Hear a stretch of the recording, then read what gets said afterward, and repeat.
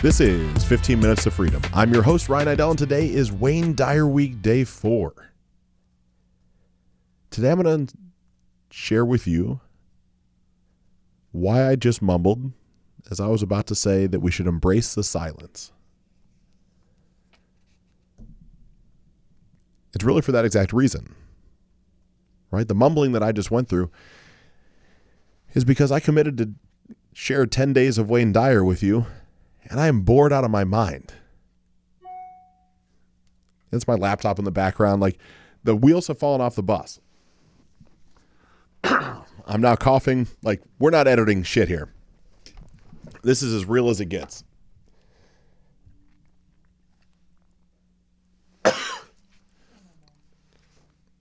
I originally committed to Wayne Dyer Week going into the life optimization experience. I committed to this because I believe that Wayne Dyer has incredible lessons, and I'm sharing 10 of them with you because I know if you can take any piece of these and apply it to your life, not will you get shit done, but you'll feel better.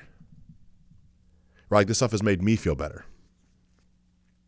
But in the commitment, I was trying to take the short way out, where I was trying to cram in 10 days worth of lessons prior to the life optimization event so that I would have content on deck so I wouldn't have to be stressed the day after the event to record a bunch of podcasts. But here we are, Monday after the event, 6:06 p.m.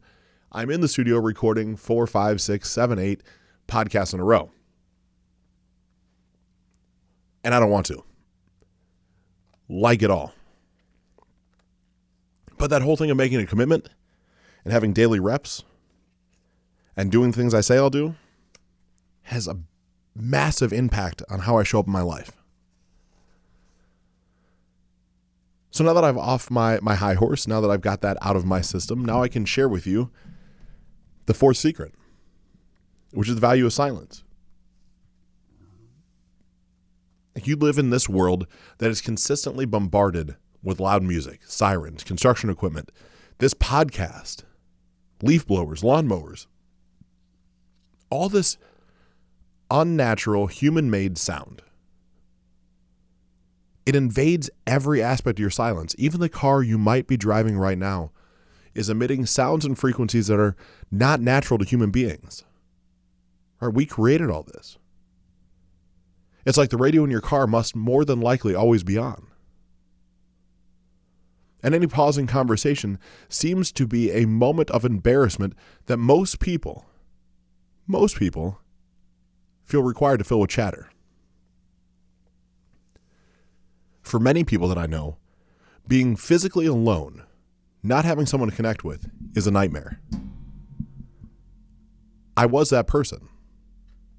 That was my life. It's crazy to me. But most of man's miseries derive from not being able to sit quietly in a room alone. I'm going to ask you a question. When is the last time you were able to sit alone in solitude, without a phone in your hand, without a TV on, without a book to read, a Kindle, an iPad, that you could just sit? And then if you did pull that off, how long were you able to maintain that space for yourself? Probably not for very long. See, there's a momentary pause, a momentary piece of silence in the space between your thoughts that you can actually become aware of with a little bit of practice. This silence is the same reason why I pause in between my words. This is where you find the peace that you crave in your daily life. But you'll never know this if there's never this space to honor between your thoughts and words. The average person statistically has somewhere between 60 and 70,000 separate thoughts each day. So many thoughts, there are almost no gaps. What would happen if you could reduce that number? Let's say by half. You'd end up opening up an entire world of possibilities for yourself and for those around you. When you merge into the silence and become one with it, you end up reconnecting with your source. Maybe that's God, higher power, intuition, the universe, but ends up dialing you into a peacefulness that you crave. I believe there's a passage in the Bible or a sentence or something somewhere that says, "Be still and know that I am God." The key words there are still and know.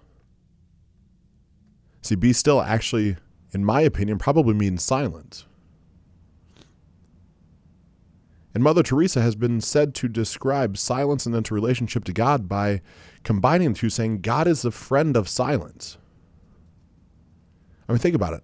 Trees, grass, nature in itself grows in complete silence. Look at the moon, the sun, the stars. There's no sound coming from them. We need complete silence to be able to touch souls. This includes your soul. Which is why I pause and have you waiting to hear what I say next. You see, it's really the space in between notes that makes you and I enjoy music so much.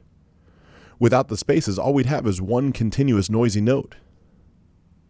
Everything that's ever been created has to come from a place of silence. So how do you access more silence in your life? Right? That would be the million-dollar question. I'm going to urge you to start to demand and hold space for more time and silence in your life. One of the easiest ways, one of the ways that I've been doing for a long time now that I encourage everybody I work with to do, and you, if you don't work with me, is begin to meditate. Remember, there's no such thing as a bad meditation. There's no such thing as a right meditation or wrong meditation. It simply means to give yourself time to sit quietly alone. At first, inevitably, for a series of days, if not weeks or months, your thoughts are going to try to convince you that this is a complete waste of time, that you should be out there being productive. You've got so many other things to do. 100 of other unrelated thoughts will inevitably pop in your mind. It happens to everybody.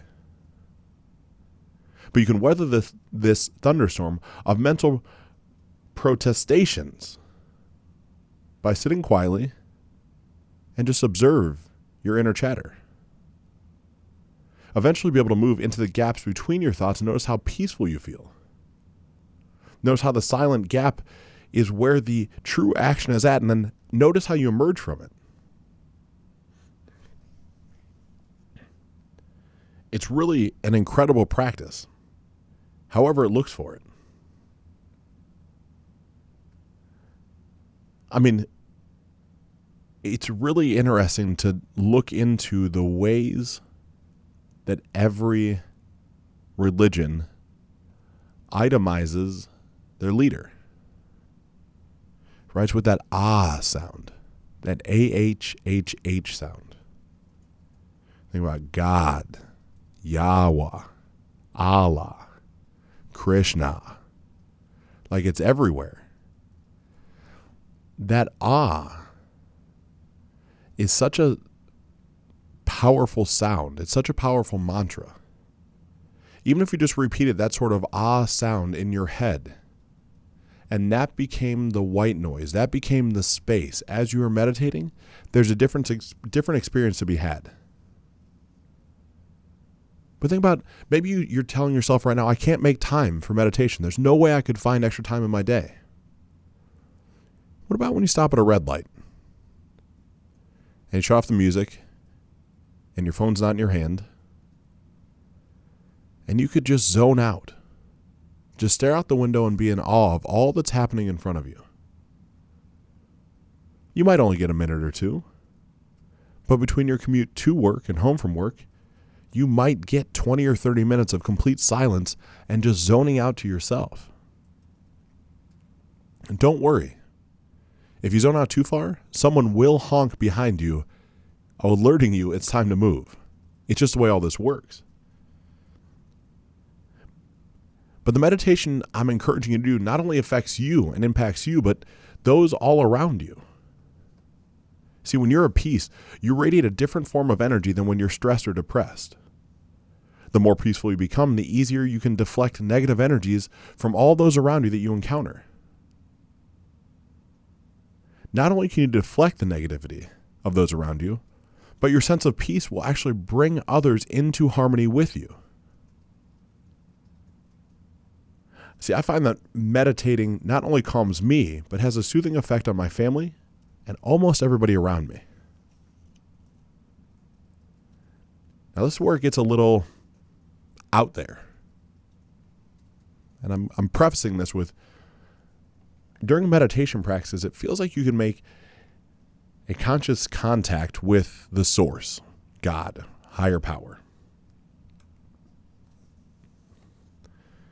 When you meditate, or at least when I meditate, and I get into that true sense of peace and gratitude, I'm able to remove stress, deflect the negativity, all those good things. But what I'm really doing is getting into the silence.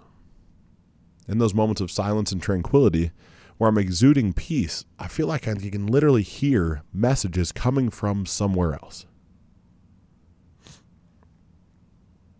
I mean, God, or the source, the higher power, is the really only thing that's indivisible. It's the only thing that's truly omnipresent. The presence is truly everywhere. It's a force that creates and can sustain life. It can never be divided up or cut into pieces that can be quantified. There is only one ultimate power in the universe, never two. Everything you experience, everything I experience as a human being, appears to be in a duality, a positive and a negative, a black and a white, a stop and a go. However, up exists because it's the opposite of down. Light exists because it's the opposite of dark.